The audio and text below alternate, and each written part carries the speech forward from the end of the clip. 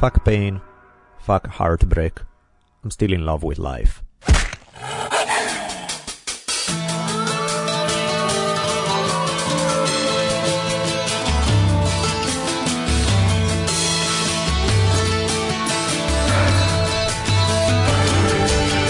From the multicultural headquarters of the future capital of the free-thinking states of America known as Los Angeles, this is the Drunken Taoist Podcast.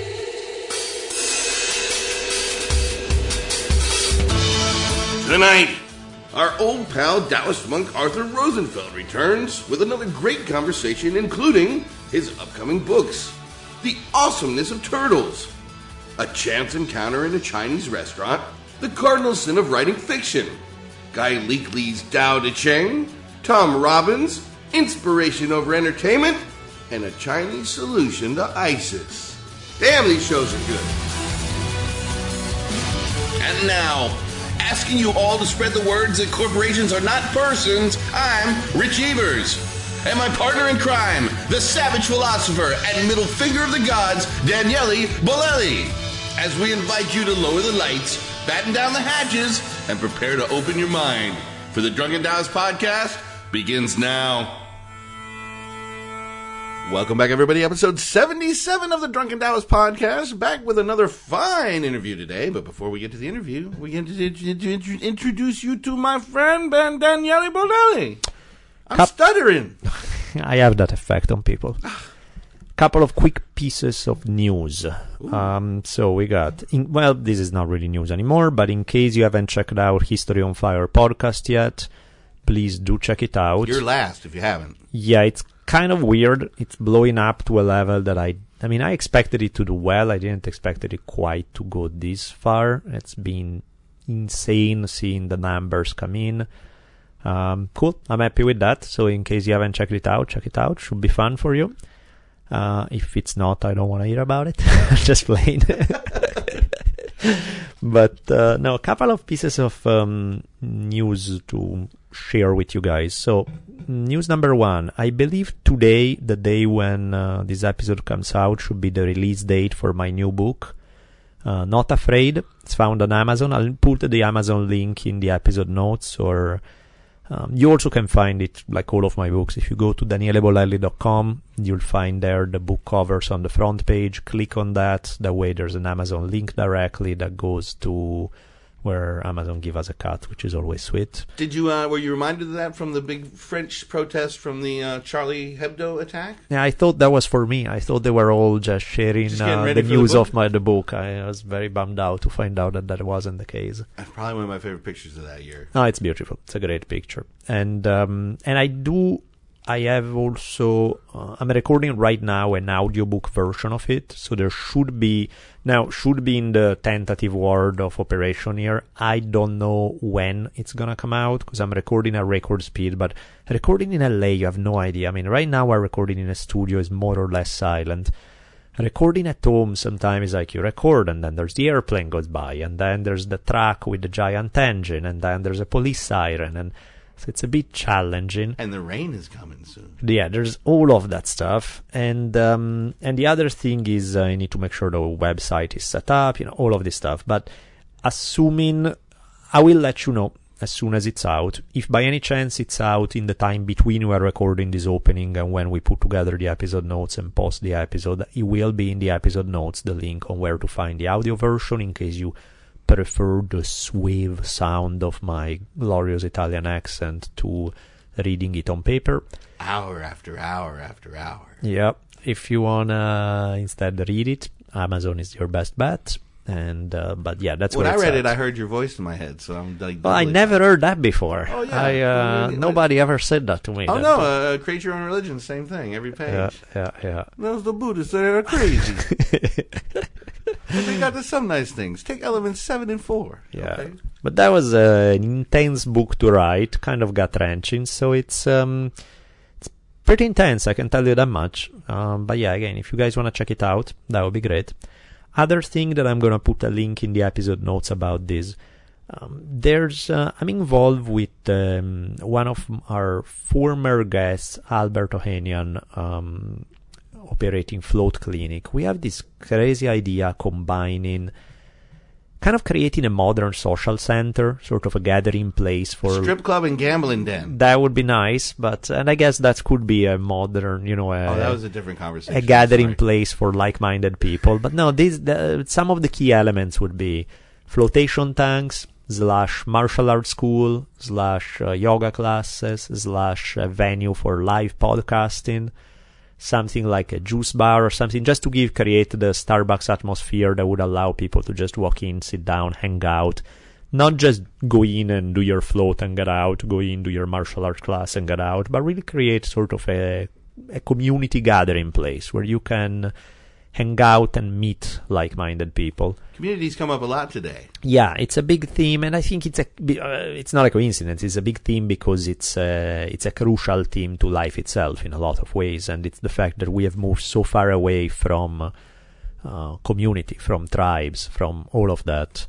I think it fulfills a need. So if you guys want to check it out, there's an Indiegogo page we are beginning. The first phase is to raise a little funds to make it semi-viable. Then get investors for whatever we can fill in. But, that's the plan right now. And those craps tables are like $80,000 a piece for the nice ones. So yeah, there's all of that, right? Come on, 7! Yeah, so we'll, if you guys can check this one as well. And now, moving on to everything else, big, huge, giant thank you to the 3 sponsors who stand by us through thick and thin. Datsusara, Onnit.com, and Sure Design. Somebody alerted me that Sure Design, the link that I put in one of the History on Fire podcasts, did not link to Sure Design t-shirts, but to Sure Design sheets, which was not clearly meant. Sure Design shits? Yeah, well, I guess I missed the letter or something, or I wrote it wrong, but yeah, that was not a good thing. Yikes! Yeah, no, my mistake. No, Sure Design, awesome, the great. Guess what I'm wearing today? Look at that. Sure Design t-shirt. That's one of the best ones right there. The Acapulco gold with all the Mayan dudes all over it is quite awesome. Or perhaps Aztec. Something. Mayan. Mm-hmm. I'm not quite developed enough to distinguish based purely on the glyphs. Something South America? No? Central America. Yeah. And speaking of t-shirts, we're actually going to have an EQ Sojun shirt coming up with the design of the glorious Savannah M. So I wonder if there'll be any boobs or booze in this one. I wonder. Yeah, because so far our t-shirts have been too politically correct. So let's take it one step further. Excellent. Again, I don't know if this is ready. I mean, the t-shirts are not ready, but if the pre-order page is ready by the time we air this one or not. If it is, check in the episode notes. If you find it, great. If you don't find it, my guess is that it will be ready, and I will have it in there. If you want to pre-order, because that makes it so much easier to make sure we have all the right sizes and all the right stuff. I don't know that we're going to overstock it much, so we may not. But in any case, back to thanking Datsusara, Onnit, and Sure Design. You guys know the drill. They have amazing products. Please support them. They are good people and they help us out. Having said that, let's get down to business with our interview with Mr. Arthur Rosenfeld. Gone!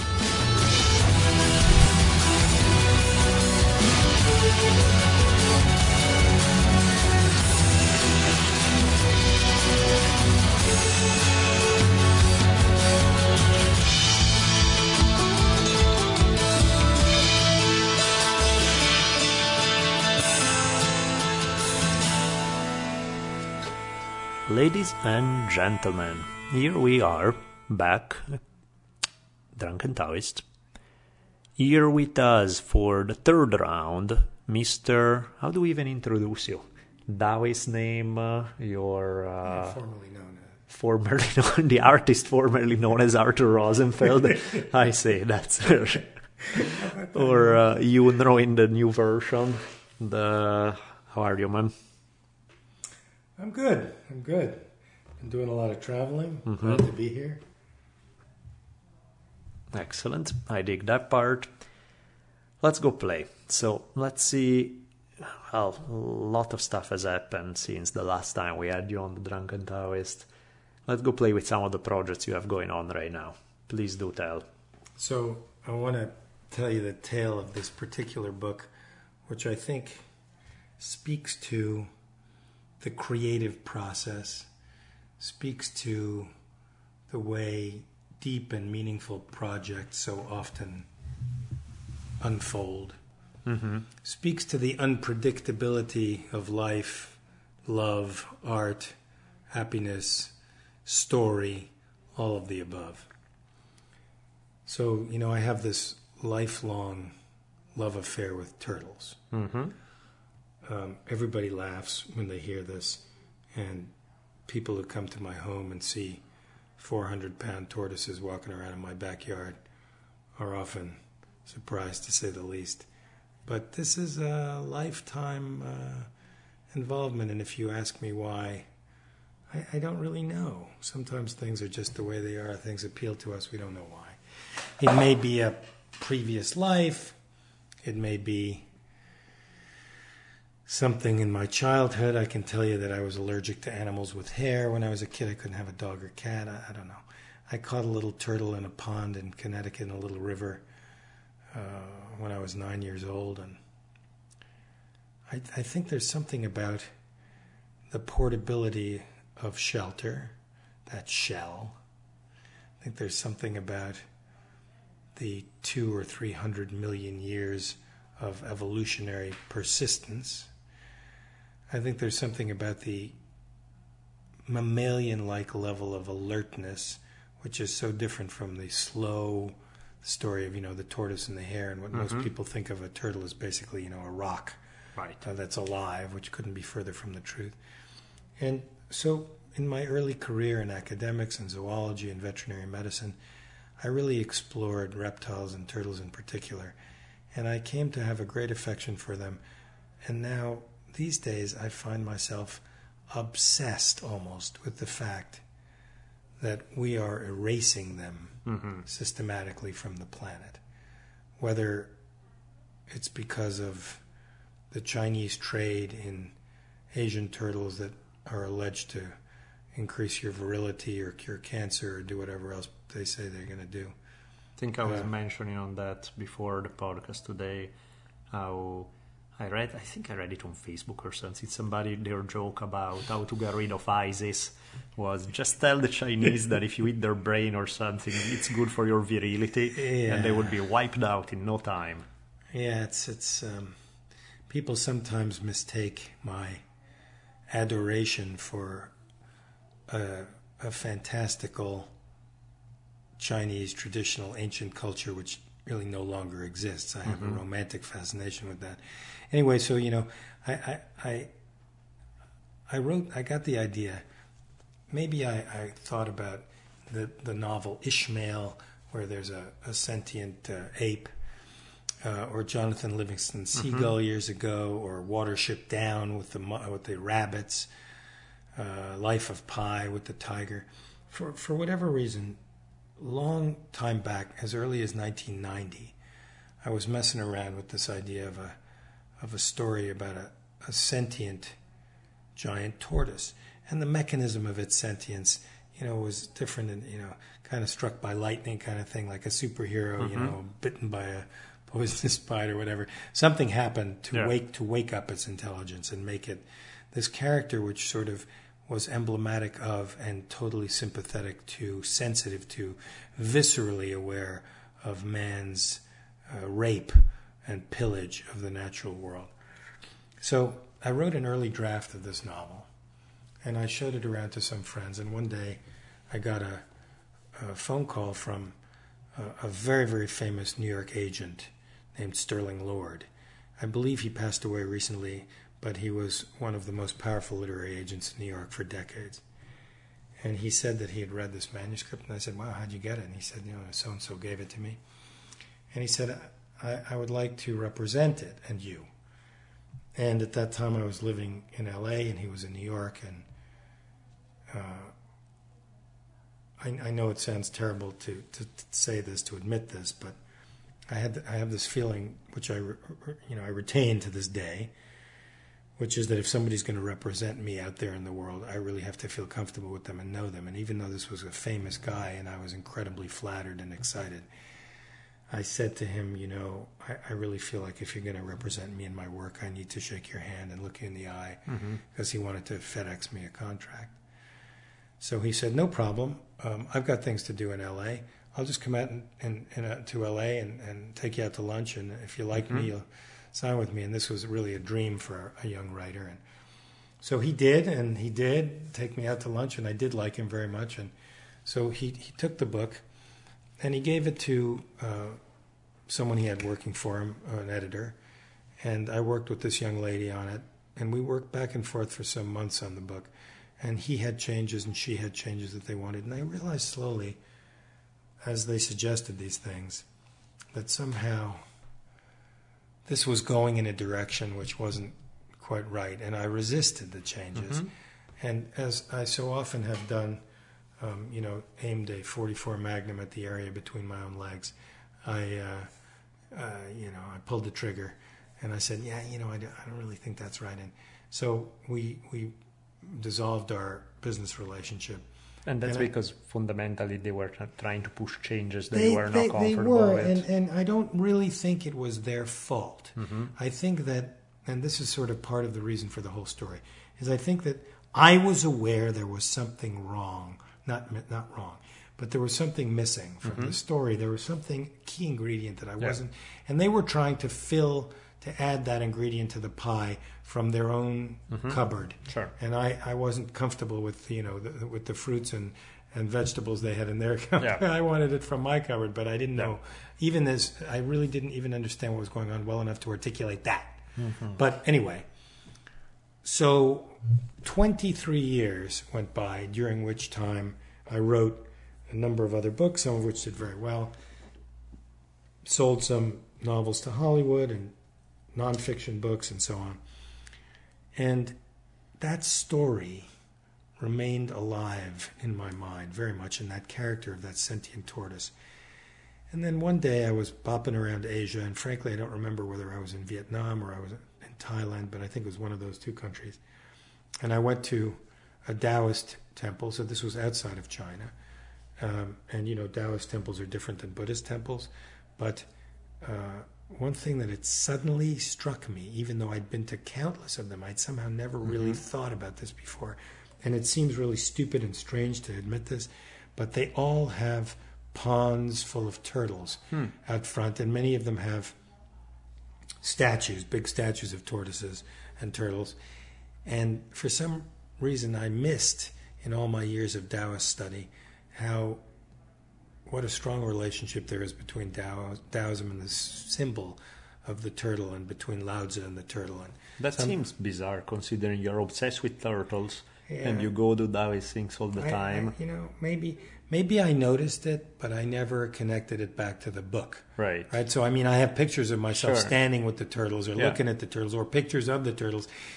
I don't mean to say I never noticed there were turtles there, but what I mean is that I never thought about it in connection with this sort of on-again, off-again novel idea. Yeah. And then one day it just occurred to me, wait a second,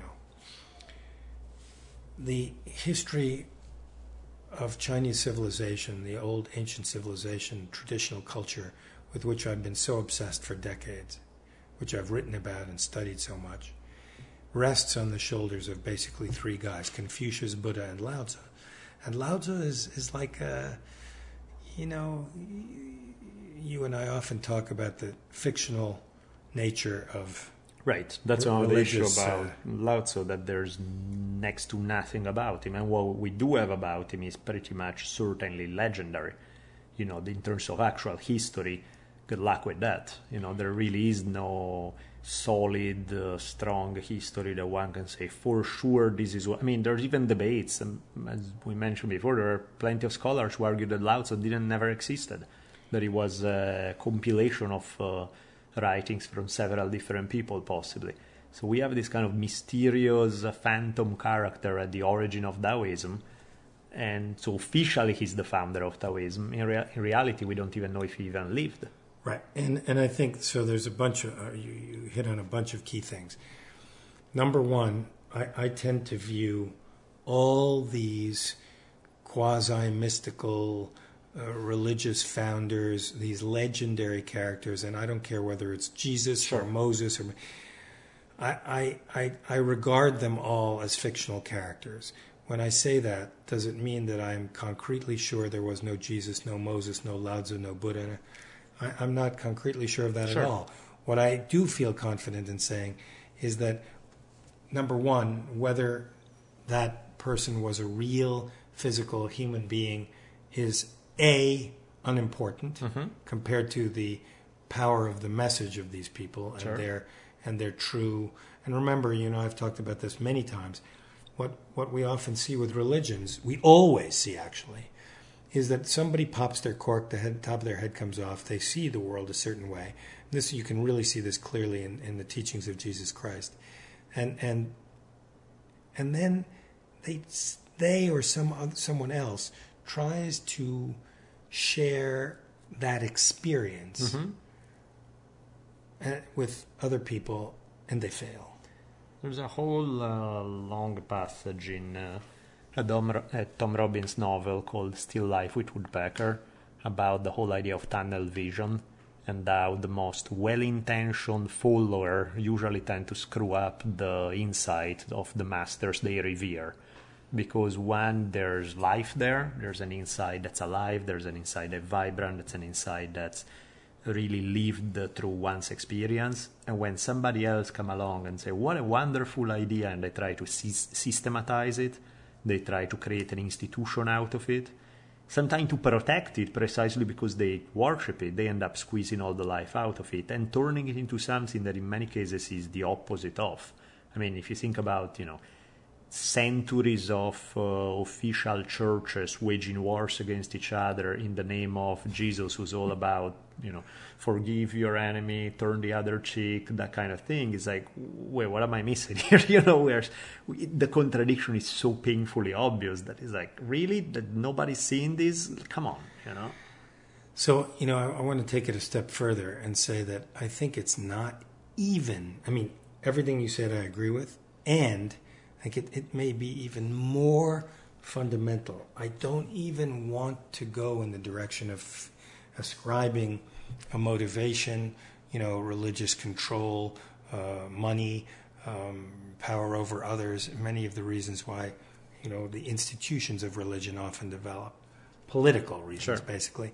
But I want to go further and say that I think it's just the nature of what we're talking about, that it is not possible to, unless we can do the Vulcan mind meld like Spock. Sure. Or until we can do that. Yeah. We just can't get the experience of someone else in our head. And Lao Tzu says this in chapter 1 of the Tao Te Ching. The first stanza, he talks about, the Tao that we can talk about is not the real thing. And so this is true of Christianity. We can't know if there was a Jesus Christ who was an actual guy who walked around and did some of this stuff. We can't know what it was to be him. We can't see the world the way he did. Ditto for Moses, if there was a Jew on a mountain, talking to some supernatural entity in the sky. We don't know what voice he heard in his head. Was he schizophrenic? Right. What was somebody really talking to him? Was it an alien? Was it God? We'll never know. No, historically, in fact, we don't know That's none right. of this stuff. So, by the way, before we get back to Lao Tzu, I do want to say that one of the many things you and I share is a great love of Tom Robbins' writing, and my actual favorite of his. And since we're talking about fiction and story this time around, I love Jitterbug Perfume. Still Life with Woodpecker and Jitterbug Perfume. Those are, I love all of it in the sense that I can read Tom Robbins write probably his grocery list and I would find it exciting. Yeah, he's a great writer. He's been so cool. Like over the years, he's often we have email back and forth, or he would send emails to my mom. We kept in touch, kind of with my dad as well, and so on. And even his emails are written that way. Yeah, even his emails are straight out of his. They look exactly like a piece of his writing from a book. Like I'll get an email and it can be 5 lines, 10 lines, and I know I'm gonna laugh my ass off and think it's brilliant at the same time because he's gonna throw something in there that's pure genius. Well, he is definitely a brilliant guy. Yeah. I exchanged letters with him before there was email. Mm-hmm. I'm trying to remember as you're talking, because it's quite some years ago, what it was about. I think I just wrote him and told him how much I loved perfume. I think he might have read an early novel of mine called A Cure for Gravity and liked it. Anyway, I don't recall exactly what it was, but he was very charming. So anyhow, I what you said is about Lao Tzu being, very little information about it. There is less by far about Lao Tzu than there is about Buddha. Yeah. There's not, all these scores of canonical literature, which are things that he is alleged to have said. There's none of that. What there is a very prototypical Chinese legend. Born old, grew young. Came out of, there was like the Buddha, there's some white elephant or some white buffalo or something around when he was born. This sort of thing. Yeah. He was born with these long ears that showed his great wisdom. Bottom line is that, if he didn't exist, and by the way, we don't really want, even though it's traditionally said that he is the father of at least philosophical Taoism, we know we can trace Taoism back to shamanism and the state of Chu in what is now Myanmar, what is now Burma, back 1,000 years before Lao Tzu at least. So there are things written on the shells of turtles that showed divination rituals. Anyway, the whole animism and Chinese shamanism that is the underlying body of thinking behind Chinese medicine and many other things goes back long before the putative Lao Tzu. So even if he didn't exist, then my dear and recently departed friend Guy Leakley, who did a wonderful translation of the Tao Te Ching, people listening to this, if you're looking for a great first translation to read of that fantastic book, then Professor Leakley, Leekley, his Tao Te Ching, which is available online, is a wonderful translation to start with. Anyway, he and I would often discuss this, and he would say that he would translate the original scrolls. He went back, and he was a scholar, so he looked at a variety of different scrolls, the Malwang Dui scroll, other scrolls too. And he said that to his eye, there were at least 5, maybe 6 authors of the Tao Te Ching, and that they each had their own flavor to it, their own writing style, even the hand of the character, and so on. So, in those days, people copied. We had no Xerox machines, right? Sure. So people would copy characters. So if you were a really good scribe, you copied the character as it was written. So you would see the stylistic difference, which we're basically talking about handwriting. Right. Yeah. So he said on the basis of that, he felt like there were probably several. And in his view, they were a coffee clutch of rebels who were bridling with the bit of Confucianism in their mouth, in just the same way that the Essene Christians or the earliest followers of Jesus, or even Jesus himself, and rabbis of that time were rebelling against the orthodoxy of Jewish law, and you can do this, and you have to face this way, and eat that, and marry this, and blah, blah, blah, and pray like that. So, anyway, regardless of whether he was a real character, I like to think of him as real, and I like to imagine, as I read the Tao Te Ching, this spectacular, insightful sage with a mind that was quiet enough to see nature, not as a field biologist or population geneticist or someone like the ecologist sees it, but just in the purest possible way, with a mind tuned to see every cycle, every change, every subtle little development. And I think that in those days, whether or not this particular wizard, this particular fortune teller, this particular shaman was real, if he wasn't, then there were many who were, and their job, was to, and we've talked about this once or twice before, was to provide an oracular service, to the king of whatever city-state he ruled at that time. And in this case, it would be the kingdom of the Eastern Zhou. So, some king of the Eastern Zhou dynasty would have needed a guy to tell him, to divine nature for him and give him advice. So for example, he might have said, look, I don't have enough troops. Sure. To defend north, south, east, and west. We got enemies everywhere. Some king, in this case, of the Eastern Zhou, would look to a shaman like this for advice. And he might say, I don't have enough men to protect all my borders. Where should I put my troops so we're not invaded? And this is an example that I like to use because it makes sense to me. Like something like this could happen. That the wizard would go down to the river, and these capitals were always built along a river. And he would look at the silt and at the flow of the river, and he might see in that silt some little mica, some little sparkle of some mineral that had been brought down from the high moraine by melting snow. And he would recognize that the fact that this mineral is present, glistening in the sand at the bottom of the river, means that those northern passes up in the high mountains from which this river flows, from whence it flows,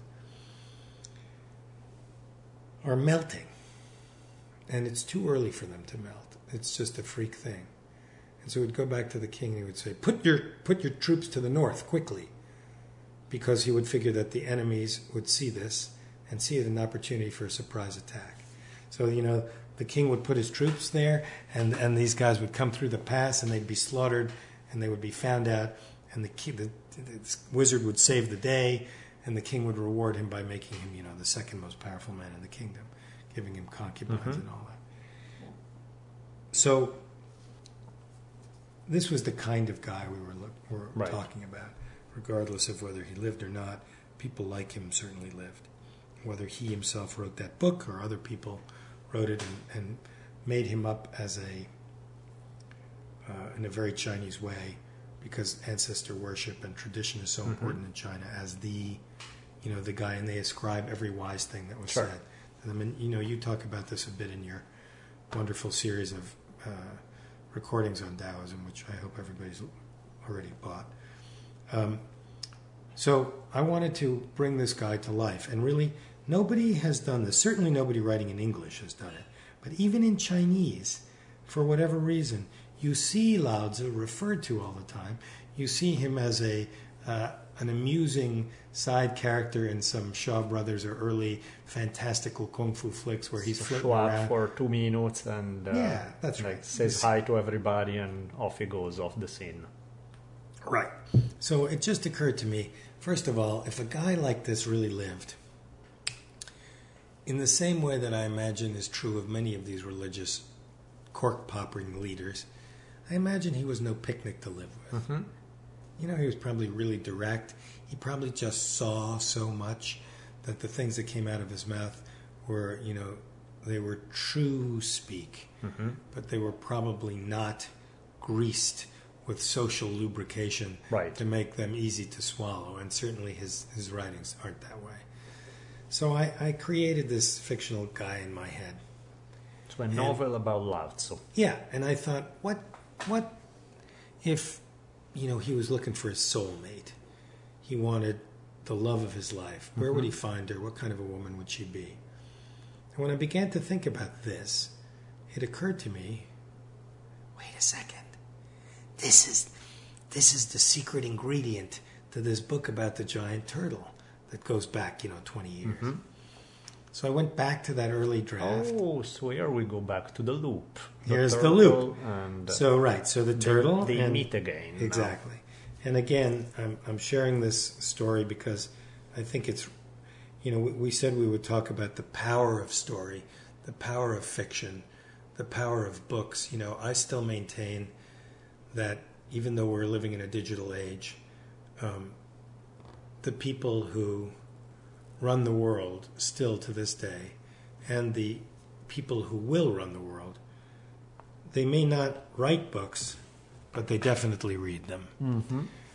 And whether they're reading an e-book or they're reading a printed book, the fact is that books, in general, are an opportunity to think deeply about things. And one of the reasons I love to write books so much is that I love to have an excuse to think really deeply about something. And the reason why I love fiction most is I love to combine the thinking deeply about something and the telling a story. Yep.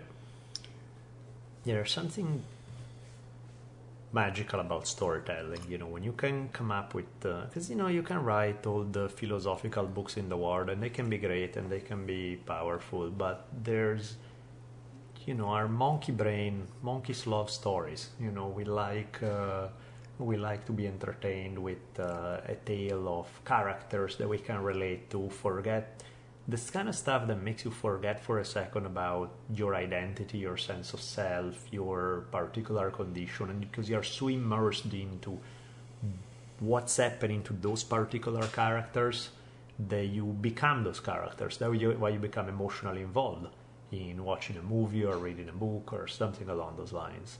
And to me, that is one of the cardinal sins of a bad screenplay, is when you don't give a fuck about what happens to the characters involved. I'm like, yeah, that's a great story. I totally don't care about what happens to anybody. That's a bit of a problem, because then if I start thinking, why am I watching this again? That's not the whole point of what good fiction is about. Right. And earlier today we were talking about a recent lecture I gave in which somebody asked me about this adage that they learned as a student of writing from a writing professor. Write what you know, which is, in my opinion, an adage which is generated by writing teachers who are teaching beginning writers, and they don't want to go through the pain of reading something that is written by someone who doesn't know what they're talking about, and the misery of that.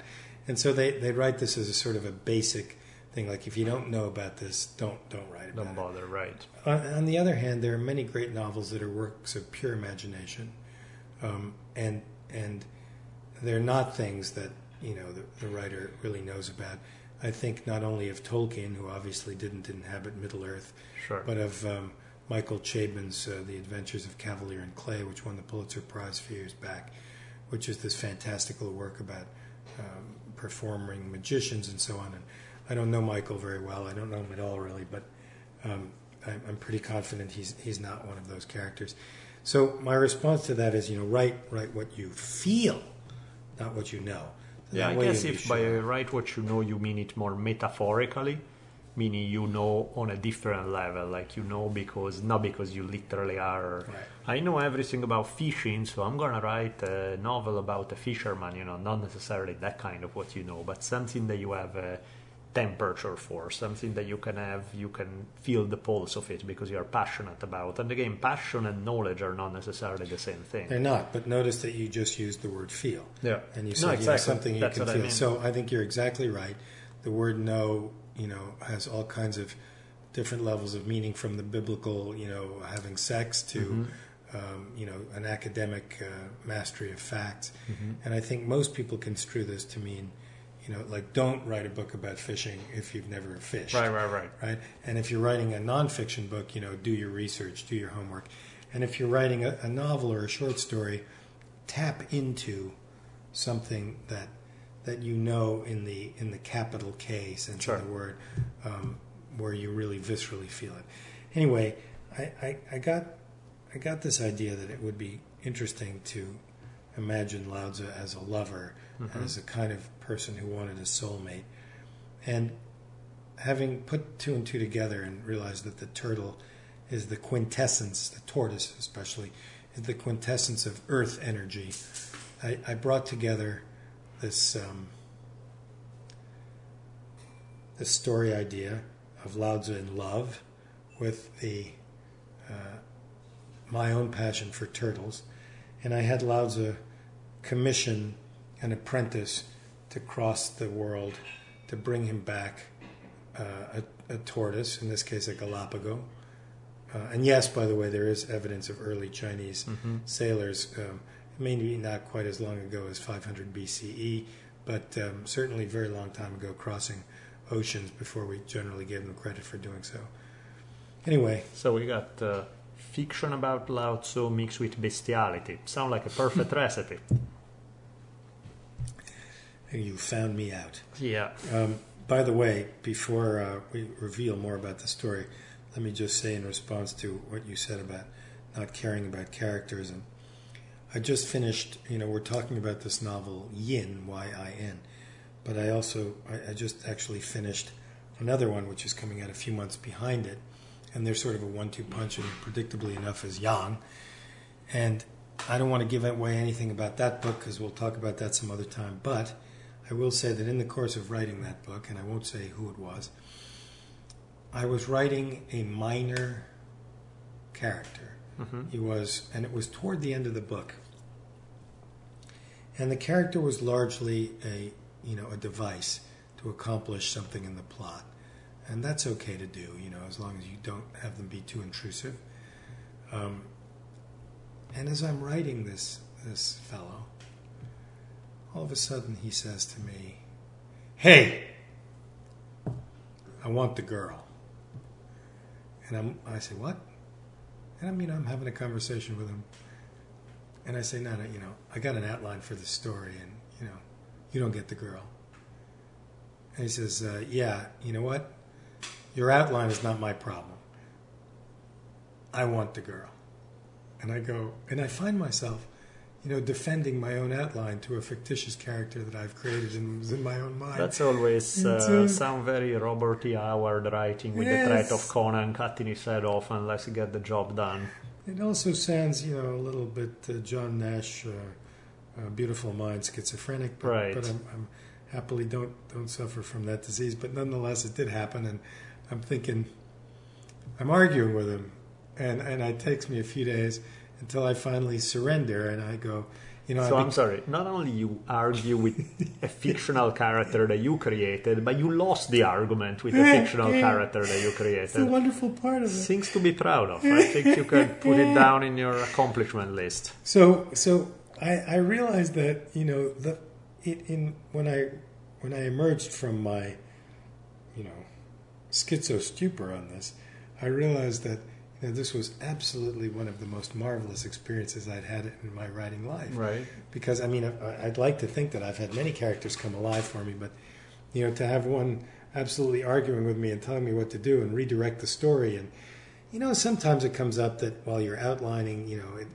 something appeals to you or occurs to you about a confluence of variables or something, a little plot twist or something that you didn't see right in the beginning when you began to think about the story, and you go, oh, how delicious, and you cackle and you rub your hands together, and then you make that change, and the story is the richer and the better for it. But in this case, I was 90% done with the book. So the moral of the story is, guys, don't write just in case you create a character that then will spank you brutally and put you back in your place. Just don't create those freaks. So, you assume a lot about our audience when you make the assumption that those things would be undesirable for everybody. They're like... Right, so, maybe what every writer wants is to be beaten by his characters into submission. Right? Wow. Yeah, maybe not. But anyway, so back to the Yin, the story. So trying to avoid bestiality. That's always nice. Yeah, there's them that have done it before, but yeah. I wasn't looking for that.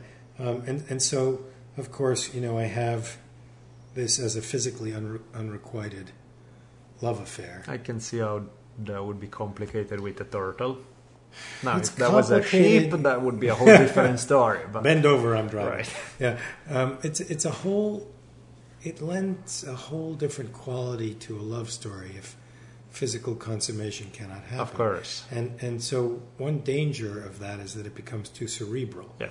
And then the audience is lost because, of course, what everybody wants, is an emotional, romantic intimacy in a love story, but they also want a physical intimacy.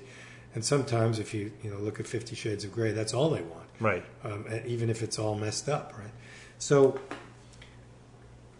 what I got around that by by imbuing Lao Tzu with the intention and ability to do a magical thing and transform this turtle into a woman. And as so often happens in every story about perversions of nature, no matter how well intended they are, from the island of Dr. Moreau to other very, very familiar and famous ones that we all can think of, things didn't, work out ideally, which is, of course, the conflict of the story. And in some respects, it's a very tragic and memorable, unforgettable, I hope, relationship, and it is imbued throughout with this quality of love between two beings that is, always burning and striving in a way that it's never going to quite work out. But I figured out a way to do it. I don't want to say too much about that, but I think it's certainly one or two best things I've done. Wouldn't be Chinese if it wasn't tragic, unless it's like impossible and tragic. There wouldn't be the proper Chinese flavor to it. When was the last time that you hear Chinese stories where everything works out great at the end? So I did bring it to not exactly a Hollywood ending, but not exactly a traditional Chinese ending either. Yeah, definitely. I gave it an unexpected, and you've read the book, so you know what I mean. I gave it a twist, which is satisfying, I hope, unexpected, interesting, different, So it doesn't make, unlike the typical Chinese novel or movie for that matter, right, it doesn't where everybody dies. Exactly. It doesn't make you want to shoot yourself in the head by the time you're done watching it. I hope not. So, then there's sort of part two of this unfolding of this novel, because the little bit that we talked about already is how the story came to be. But so I began to, I polished it and I felt good about it, and I began to shop it around, and my agent did. And then I went on a holiday for Christmas with my family. And I had been to Asia, so this is, I guess, 2013, Christmas time. I had been to Asia a lot that year. I knew I had more travel coming up. I wanted the family to have a good vacation. So we took a short trip and we went to California. And we flew into Los Angeles and we drove up the coast. It's something I like to do, my own stomping grounds and all that. And I noticed that I was going to have New Year's Eve in Carmel. Lovely place, but not a vegan capital of the world, Sure. And my family and I are vegan, so looking for some place to eat. And I figured, well, I'll find a Chinese restaurant that'll be safe. We'll order some vegetables and tofu and we'll be good. And I find a place. I call up to make a reservation, and I get somebody on the phone, and they say, Chinese restaurant, can I help you? And I'm like, yes, I'd like to be. Yeah, don't just come in, no reservation. I said, well, it's actually New Year's Eve I'm talking about it. She said, oh, very busy. And I said, right, that's why I'm calling her. So I made this reservation, but I wasn't really confident in it. And a few weeks later, we show up there, and I mosey over to check on the place, and I find out that it's a takeout joint. Okay. And, so I was a little chagrined to take my family for New Year's Eve dinner to a Chinese takeout, right? Yeah. But it seemed a little lowbrow, even for me, even for the monk. But they had a couple tables there. And anyway, the die was cast. There was no place else to eat. It looked okay. We went there. We're sitting there. Waitress comes over, take the order, and I like to torture my son by asking him to speak Chinese. He's studied a long time, and he hates it when I do it. But I said, say to the waitress, hey, why don't you speak to my son? He speaks Chinese. And my son, in this Assyrian twist, says to her, you don't want to talk to me. You want to talk to my father. His whole life is China. He's a Taoist monk. And I'm like, got out of it. Yep. Well, very well, I must say. That was a perfect Tai Chi application right there. He spiraled. Yeah. Silk reeling. He silk reeled me right under the table. Absolutely. So she looks at me, this waitress, and she says, you're a Taoist monk? I say, yeah, it's true. And my wife says, yeah. Oh, yes, no, he really is. And this woman produces a business card from her apron. And it identifies herself as a scholar of Chinese philosophy and literature at some august university. And I'm confused by this. And I say to her, you're a friend? She says, no, that's me. And I beg off the obvious question, then why are you serving waiting tables at a takeout? At a takeout joint in Carmel on New Year's Eve. And she says, oh, and she sees my expression. She goes, oh, no, my friend owns this restaurant I'm visiting and I'm just helping out. She says, may I friend you on Facebook? So I say, of course. So a week later, I'm home and I get this friend request, and she writes me. She says, I've bought many of your books and read them already. Jesus. Yeah. This was a week or two. Yeah. I'm like, wow, really? And she says, you're really very serious about China, and I like your work. And what are you working on now? I say, well, I've got this book about Lao Tzu and another one. She says, could I see it? And the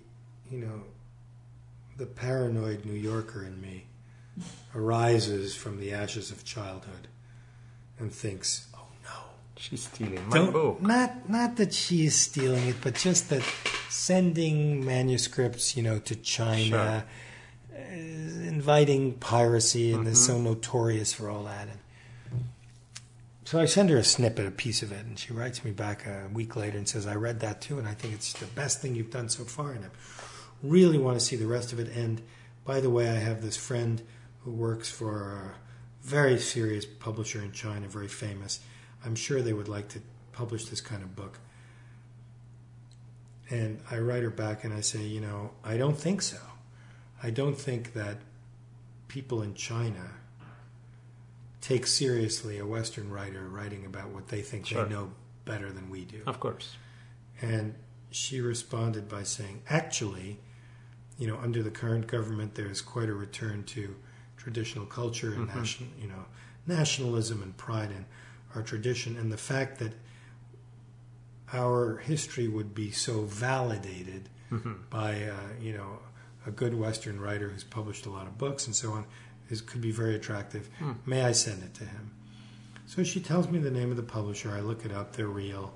And I just decide to take a crapshoot. And I say, they can contact me. And they do. And I set up a meeting with them a few months hence. And I go in the spring of 2013. And I have a long series of meetings with them for some weeks. And in the end, we sign some contracts for them to publish multiple books. They want film rights in Chinese language and so on and so forth.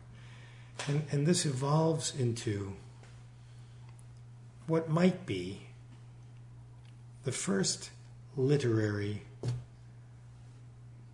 cooperative, cultural exchange venture around a piece of fiction between the U.S. and China.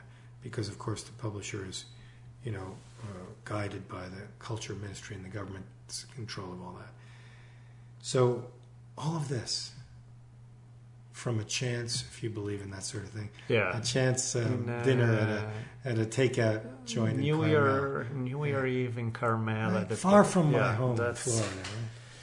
Yeah, when you think about all the 7 million ways that people try to get their stuff published, and the fact that usually you try like a dog this way, that way, the more orthodox way, and things don't click necessarily despite all the work that people put into the fact that you end up with that kind of an occasion out of a takeout at Carmel. It's just amazing. The universe is a weird place, let's put it that way. A weird place. And then, for another, you might be thinking, if that was 13, here we are 50 year and a half later or more, but almost 2 years later. But the truth is that to get it's a sad statement, I guess, about the state of American publishing. Sure. To get an American publisher to understand what an opportunity there was here for a liaison with the Chinese. There was recently an article in the LA Times about, so this I guess would have been in the middle of September of 2015, called Broken Dreams, I think is what it was called, about all these media ventures that have failed, that American movie houses and production companies and agents and everybody's trying to do business with this huge market, and things just never really pan out. Yeah. I don't want to say never, but rarely pan out. Of course, at the same time, not only is it a huge market, but I was amazed to see in that recent Tom Cruise Mission Impossible movie that everything was Chinese. Chinese production houses, producers, money, all Chinese. It was amazing. I can't remember what they called it, Chinese movie studios or some name like that. Of course, so it is happening. But doing business with Chinese people... Yeah, that's a whole different game. Right. And, when my American publisher, wrings their hands and says, they don't hear from them, I just tell them, listen, the culture is so different. The priorities are so different that what's really happening here is you are actually, in fact, doing business with the far side of a little moon of Jupiter. I mean, you might as well, that's how much you have in common with what you think is important and what they think is important. And most people just don't have the patience for this. Of course. It's like, I don't want to deal with that. I know how to do business a certain way. If they can play ball, screw them. Exactly. Yeah.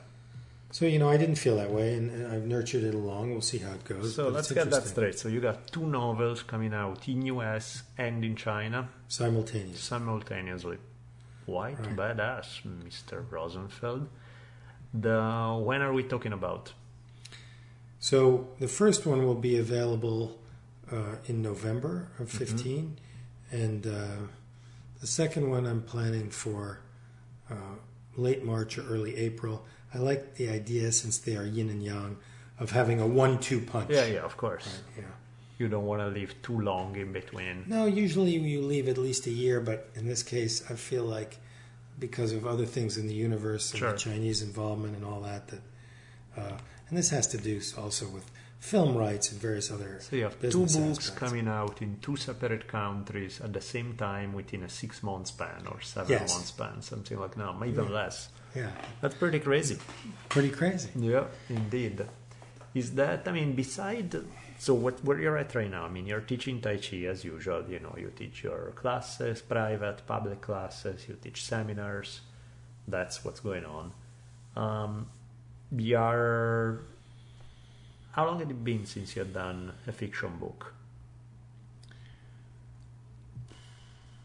I think it was 2007 or 2009. Okay, was the last one. So it's a while. Yeah, and then I did the book on Tai Chi in between, and I put up that Taoist manifesto which you shared, or I shared with you, and we talked about. I put it online, and I got a lot of responses to it, so I took it down because I thought, this is going to be a nonfiction book, which will be more like some of the things that you do about Taoist thinking, but it'll be applied to the world at large. And I think too that, I've told you for many years that I consider my martial arts school to be a philosophy school with a major in Chinese Kung Fu.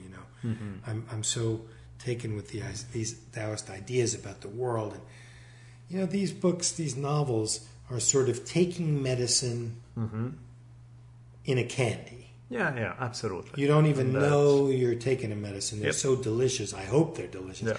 Going down that you don't even know it. But subtly, the way you see the world is different. Subtly, little things open for you. And I like that kind of work. Absolutely. Even because sometimes, you want to give a lot of philosophically dense work. You suggest it to people. And unless you have that mind or you have been trained that way, after a while, it's like, I'm interested in the idea, but it's like, I'm interested when you tell me about those ideas. When I go to the original sources, they are dead to me. They don't speak, and so in that sense, having that ability to translate some potentially complex concepts in a way that people don't even realize that they're absorbing them, but they are, because it's through storytelling, it's through a medium that's so much easier to digest. Sometimes it's not a bad idea. Sometimes it's a concept that I dig quite a bit. But it's funny because I notice for myself that I can read a lot of non-fiction, even if I'm not that crazy about it. because it's non-fiction. I may derive some useful knowledge from it.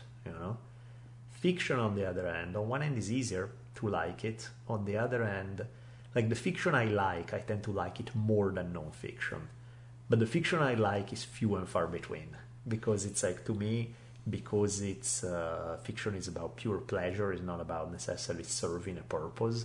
Then I want that. Then if 20 pages in, I'm not thinking, hey, I'm having a good time here. I'm like, why are you wasting my time, you bastard? I'm here to have fun.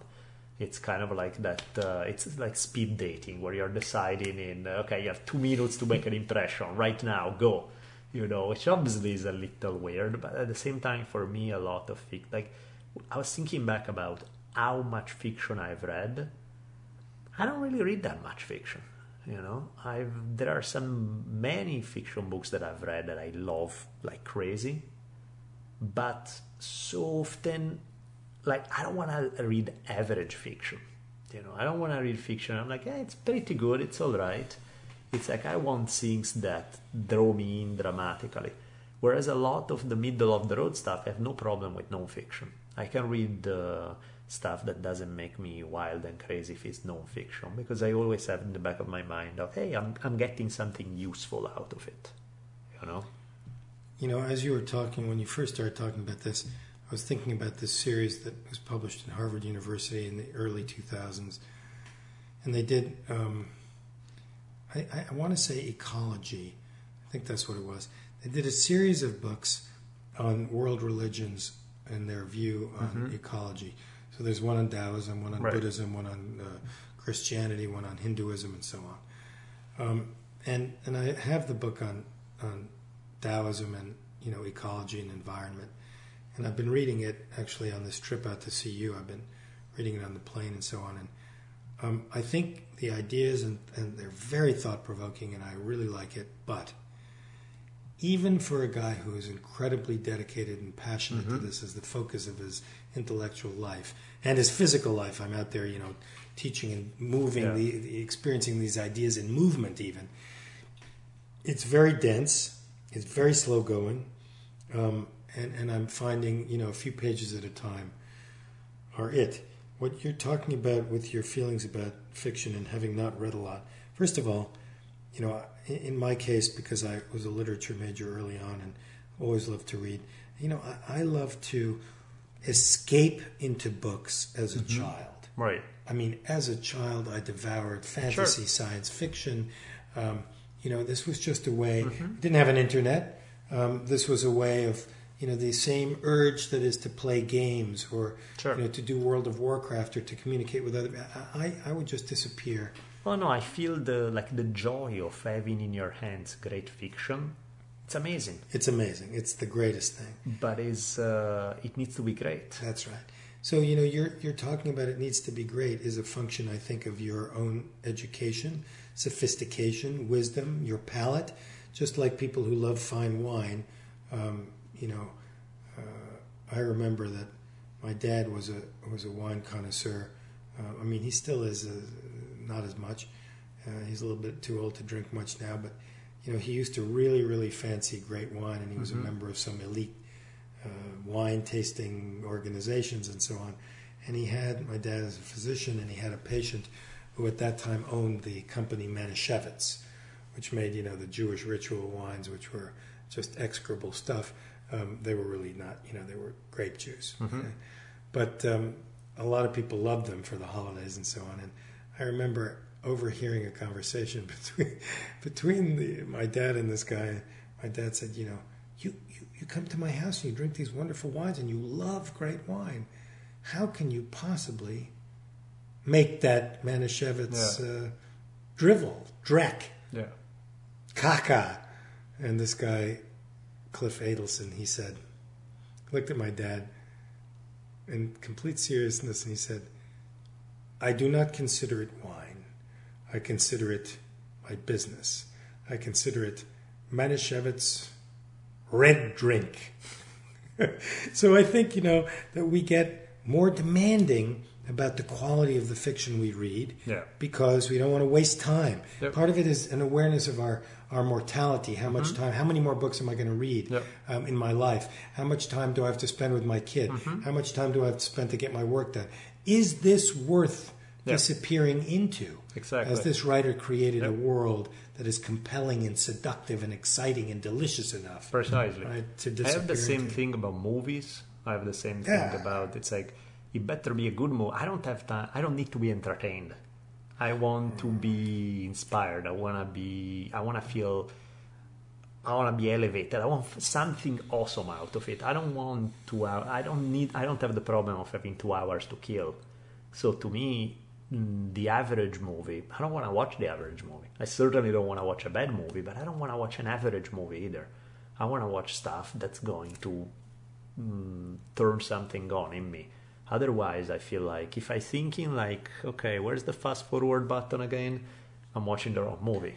It's like that's Just not, like if you're skimming pages. Yeah, exactly. And it's and that's how to me is precisely because I love fiction and precisely because I love movies. I don't really watch that many of them, and I don't even read that much of it. Right.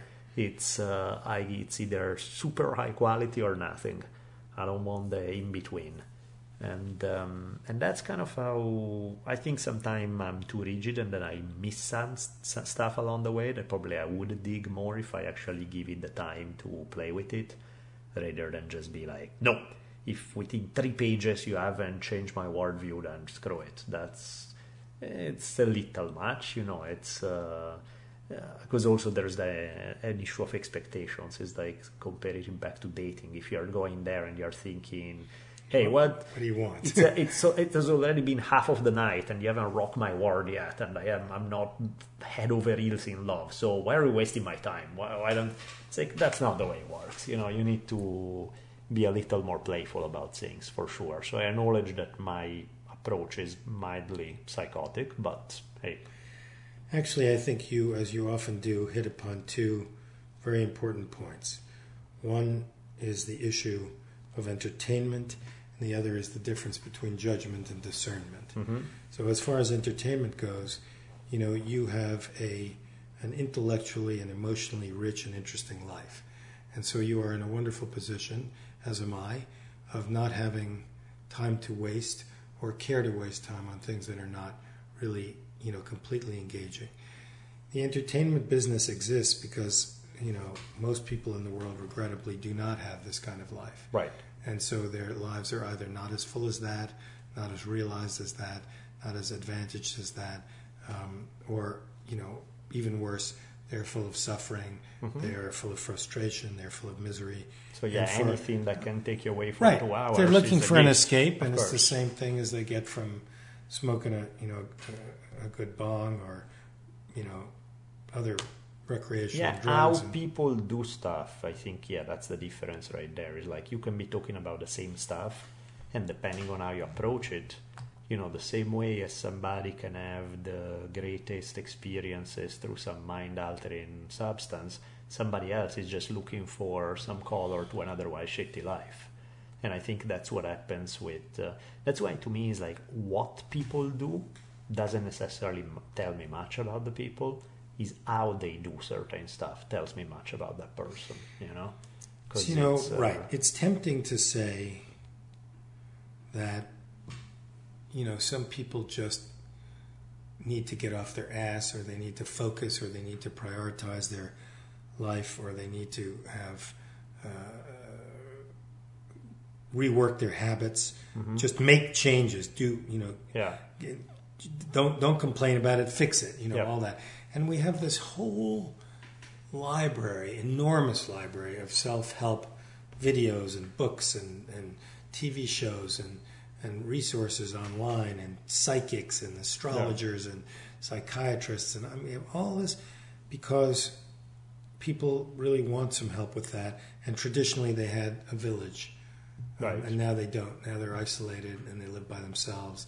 They're physically and emotionally disconnected, and they think that the internet is a substitute for that and all that. And so most people, when they hear this kind of tough talk about, as our friend that we talked about earlier, told you about something, you don't feel well, do something about it, whatever. Yeah.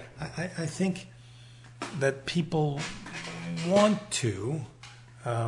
Some of them have the intellectual and energetic and financial and situational wherewithal to make those changes. Some of them don't. Some of them desperately want to make changes and they can't.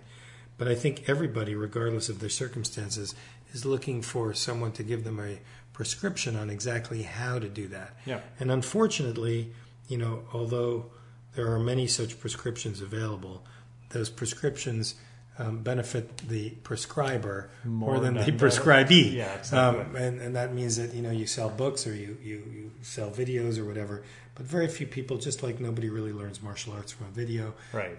And nobody experiences the deep and potentially life-altering process of Freudian analysis by reading a $14.95 self-help paperback. It just doesn't work. Right. So I have the same I want to fall into the same disdain for pure entertainment that you mentioned, but I stop short of it because I just recognize there's so many people out there for whom that's no. But in fact, I'm not saying I'm not judging it right. as a bad thing. I don't think it's a bad thing. It's just not for you, right? Exactly. I've had times in my life where the idea of give me some bad movies, give me 5 bad movies that I can spend the entire day from when I wake up to when I go to sleep watching, and I'll be perfectly happy. Right. That would actually be a dream come true.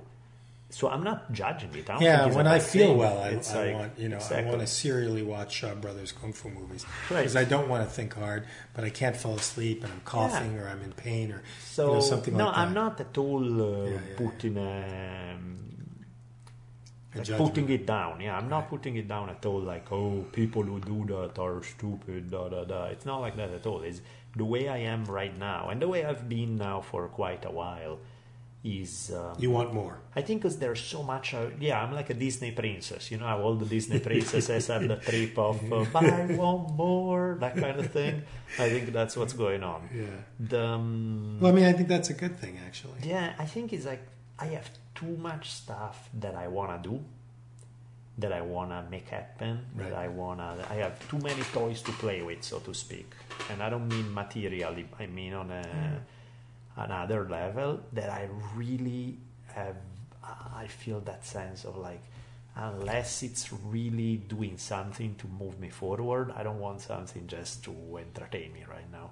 And again, maybe I'm actually kind of hoping that at some point I get to a place in my life where I'm like, you know what, I've done 3,000 things I wanted to do. I wouldn't mind spending 3 months staring at the wall and watching movies as soon as I come home and just and that's all. And I'm looking forward to filling the day, let's see how do I beat boredom today. Let's see how do I don't think it's a terrible thing. It's just not who I am right now. What's interesting is that I think all of the entertainment business has moved so thoroughly into the digital realm that where that great creativity and youthful energy and brilliance is manifesting is not as much in books. Right. And it may be just sheerly a numbers game. It may just simply be the number of people who are drawn to apply that kind of creative intelligence to the literary pursuit as opposed to, writing some great code for a new app, doing an online game, moving into the Oculus Rift and writing VR software and all that. There's just, you said it when you mentioned having so many toys, there are many avenues for creativity now. And, I guess that like in so many things, I may be old, but I don't like to think of myself that way, but I certainly will confess to being old school. And I'm that way with my martial arts training and with a lot of other things. So, that brings us to discernment versus judgment. And I think a lot of the things you're talking about really have to do with discernment. I think when you read something where I mentioned to you earlier that in the process of editing Yin, the book we've been talking about today, the one about Lao Tzu, in the process of editing it, through the various drafts and editors and copy editors and proofreaders and so on, I keep seeing more that I needed to fix until I reached a point where, okay, it's in a galley proof now. It's in a reader's copy it's done, and it's done. And the next step is that it's out as a book, and I still find 70 little corrections to make. I change a word, I take out a comma, I put in a comma, whatever it is. Little stuff at this stage. It's pretty clean, but I think that this issue of discernment. A friend of mine who's a writer said to me, a very good writer actually, my friend Tom Peake, he wrote a lovely novel called Daughters of Fire about Hawaii and the history of Hawaii, but more about the mystical side of Hawaii and Hawaiian culture and shamanism and the politics of Hawaii and the military and tourism and big government and all that stuff. It's a fantastic book. He said to me, how do I know when I'm done with this? And I said, he said, you've written so many books. Tell me, how do you know? How do you know? Give me a prescription. Give me an RX for this. How do I know? I said, I got an RX for you. I said, here's how it goes. When you open the book, the file, the printed pages, right, and you look at it, and you immediately run to the bathroom and vomit, then you know you're done. Right? Until then, you're still spit shining and polishing. So, we talk about this, the judgment and discernment. And I think, some of the things you may be, is you're applying a very sophisticated, intellectually rich, and practiced eye to the things you're reading now. And, that's when you just sort of made clear for me that, no, you're not judging entertainment. You're just saying what you're discerning what you need now. Right? And I see many books that I read, I tend to have this regrettable compulsion, and I really mean that it's regrettable. I'm not gaming when I say that. I mean, I don't think it's good to really feel like I should finish a book if I bought it. Really? Yeah, and I think this comes from no, it's not. From having spent the $20 on a hardcover and God damn it, I'm going to get my money's worth. It's not that at all. It is from an empathic point of view. My God, I know how much work this was. Yeah, and so, if I get halfway through and I just don't care about the characters anymore, and I mean, I'm not going to force myself to finish, but I want to give the writer the benefit of the doubt. And, I would say it's like 50-50. 50% of the time, I go, oh my God, why did I do that? It was crap all the beginning. Yeah. And 50% of the time I go, he or she kind of pulled it out at the end, and I'm glad I stuck with it. That works. But that discernment in everything, is what makes work good. It's why your books are good. It's why your recordings and your podcasts are great. It's why you have applied this passion to the new podcast, and why you told me how, if it's not exactly right, you'll start it over. You really want it to be, history on fire indeed, right? Yeah. I think this is how we ought to feel about our creative work. Yes. If we don't feel that way about our creative work, it's not. Why do it? Let's have. I'll do a podcast that's kind of like lukewarm history. It's like matches history. No, it's history on fire. It has to be like it's either passionate and powerful or go home. What are we doing? Why are we wasting time? And I feel that. Well, but do tell. Enough about my weird feelings. So you got these two coming out now. Mm-hmm. What's the next? I mean, obviously, first the next step is going to be pat yourself on the back when it all happens and you have them in your hands. And hopefully you don't feel like going to the bathroom to throw up, but you feel more like patting yourself on the back saying, job well done. In the ideal world, they actually do act on the film rights and make something happen with that, which would be pretty badass. So we're going so far forward into the future because there are so many things between now and then that have to happen. But what do you think? Are there stories that you have in mind that you're dying to write? Is there something else that you have on the horizon? Or do you think, there's so much on my plate as is, just seeing what happens with these two books coming out? Patting myself on the back does not happen. And it does not happen, one, because I'm not sufficiently flexible, and two, because I'm not sufficiently flexible. Right? That's the main... Yeah, so intellectually, physically I can't do it, and intellectually, probably a bit of a defect in my character Yet one more of those. I'm not the kind of guy who rests on his laurels or not rest, but you need that moment where you go, "Damn, that was good." I get it during the actual at creation. The moment. Yeah, I love both the phase of coming up with the story, creating the characters. I love that rush of pure creativity, which is so addictive in every field, right? Right. It's what we all love that. Whether we're painting or composing music or writing a story, I think we all love that. But I also really like the polishing. I love making it a more and more and more beautiful diamond. Right. And so I am one of those guys who really just would rather be doing that than anything else except possibly doing my Tai Chi practice. I'm fully engaged. I feel like I'm doing what I'm supposed to be doing when I write those books. And I think part of what you're asking in terms of what comes next, I have two more in mind that are following the similar, I don't want to use the word formula, but it's the only one I got right now. The same sort of format, at least, where I take the ancient time of ancient China and the modern world, and I interleave them together. So one chapter is then, and another chapter is now, and I tell a story that compels me.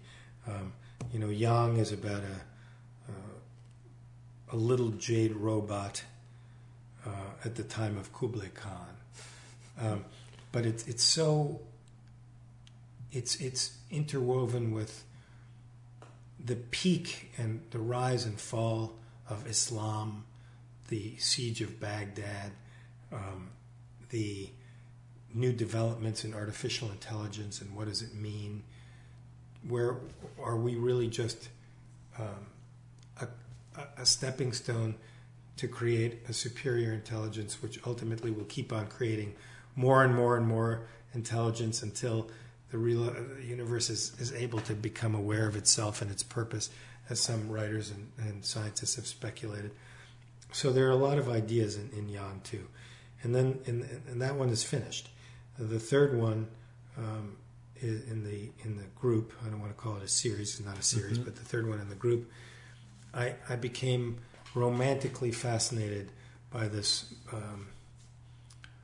character in Chinese history who was actually quite demonstrably real, and who concocted, invented, created a form, a way of using the long lance, the long spear, a 10-foot spear, which was used down through the ages, including hundreds of years after she died, to defend the Great Wall of China. It made the Great Wall of China a practicable defense strategy or construct.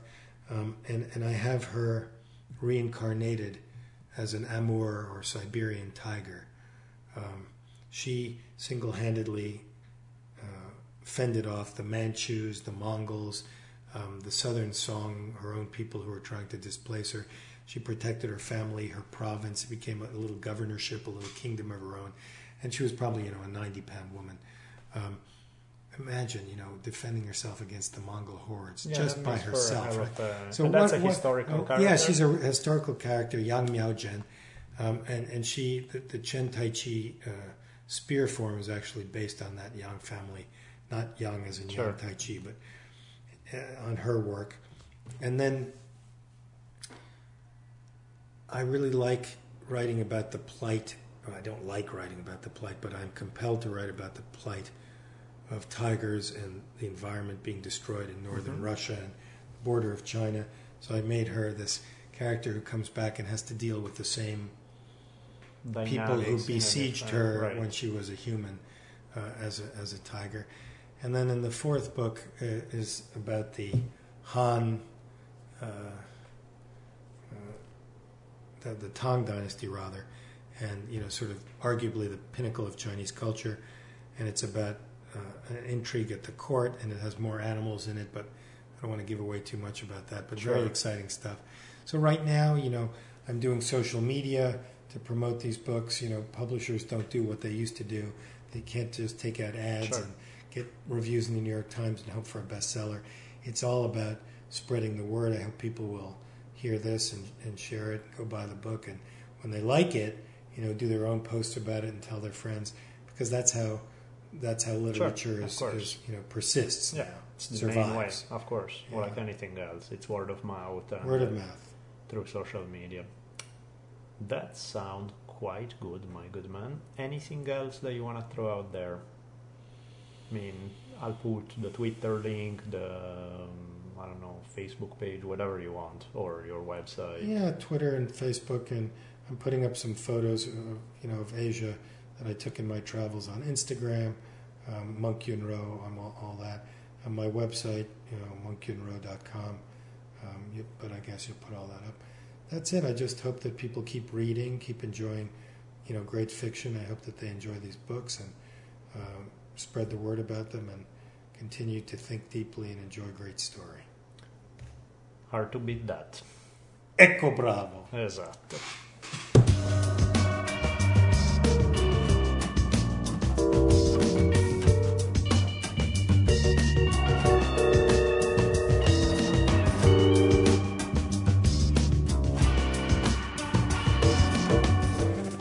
Arthur, is always a trip. Sorry about the echoey nature of that, but that was a Bolelli original taken from your fancy Eagle Rock studio. Sorry.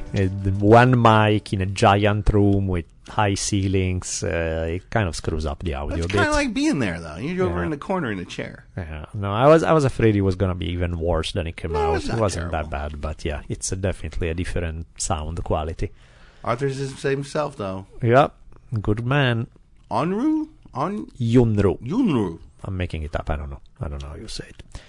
But speaking of how to know how you say it, shall we do donations first? Well, and sure. Thank the sweet souls who sent us some donation. And because we haven't done it last time, there's actually a little more this time, which is always sweet. Well, actually, I heard, since you are the most interesting man in podcasting, those whose names are botched, perhaps you're saying it wrong. I see. I think you're right. I think I'm pronouncing your name correctly. Straighten some folks you out. need to. Yeah, I think you're perfectly correct. So there you go, Freako Farrell. Let the pottering begin. Either Jan or Jan, I never learned it, despite the fact that you're a multiple-time donor. Jan Fleischer, Mateus, oh Jesus, good Christ. That's not the name, Jesus, good Christ. It's just that the last name is challenging. Let me try. Ziekonski. Sorry, man, that's my best bet. Mateus Ziekonski. Pretty cool. Ryan Peterson, Jonathan Waterloo, Alexander Kuzner, Maurizio Mezzatesta, David Peterson, David, R-E-A-Y, I'm confused. David something with an R. Robert Dietrich, Aaron McLaughlin, Lee Watson, Philip McKay, Kondowani Konje, Lisa Robles, by the way, thanks Lisa, I believe it was from you if I'm remembering correctly, but again, I've been recording today for like 8 hours, so my brain is a little scrambled. I believe I got a thank you note from you. If it was you, thank you, double thank you. Robert Primos and Raghav Singh. That's our list. You guys are sweet humans. Thank you for supporting us. As usual, Taoist lecture series, if you want to check it out and you haven't done so already, 7 hours plus of material for less than $10. As we mentioned at the beginning of the episode, my new book is out called Not Afraid. There's a link in the episode notes. If you want to support Albert's ideas, well, mine too, I guess, for this community center, we have an Indiegogo page for mixing flotation, martial arts, venue for live podcasting and the whole thing. Thank you to Daisy House for the music. Thank you to Audible and Curacao for being affiliates. And what's the status? Where are we at on Kiva? Kiva keeps climbing. It's over $35,000 in donations from you kind folks. And with Christmas season around, an awful good thing to give out to that bratty niece or nephew is a Kiva card so that they can actually take something and help somebody else out in the world. Maybe teach them a little lesson. Perhaps it'll stick. I'm not betting it will. But it'll still help somebody out. Money comes back. They can donate it again. Speaking of Christmas gifts, I see you with a giant bottle of Alpha Brain that I've scored thanks to On It. Thank you guys so much. We appreciate it. And that helped make this 8-hour long day a lot easier. Anything else we need to touch on? That's it. It's getting close to Christmas, y'all. I hope you have a good holiday. Indeed.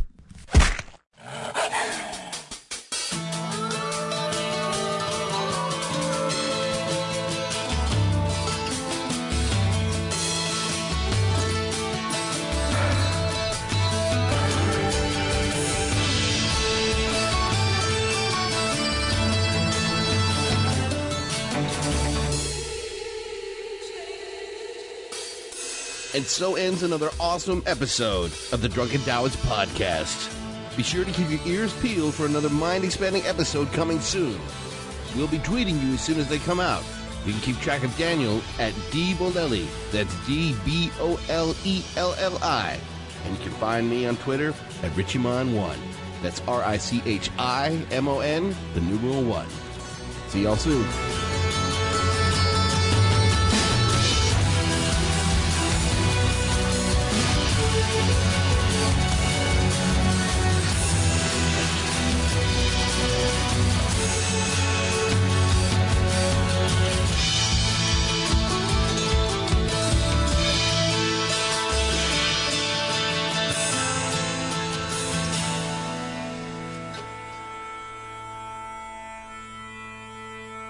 In questo caso le provvidenze di Dio. Duncan showed you the way, yeah? Oh man, isn't that scary to think? Nice. So don't kill people, do that instead. This was great. It's fucking awesome. And I love this conversation. Did you ever see the movie Tombstone with Val Kilmer and... Your accent, it just, whatever that movie is you were trying to tell me about. Can you translate for me, please? I believe the word was tombstone. Yeah, that one, exactly. Just as I was saying, Tombstone. What do I have to do? One day the rod shall teach you. Get back to work.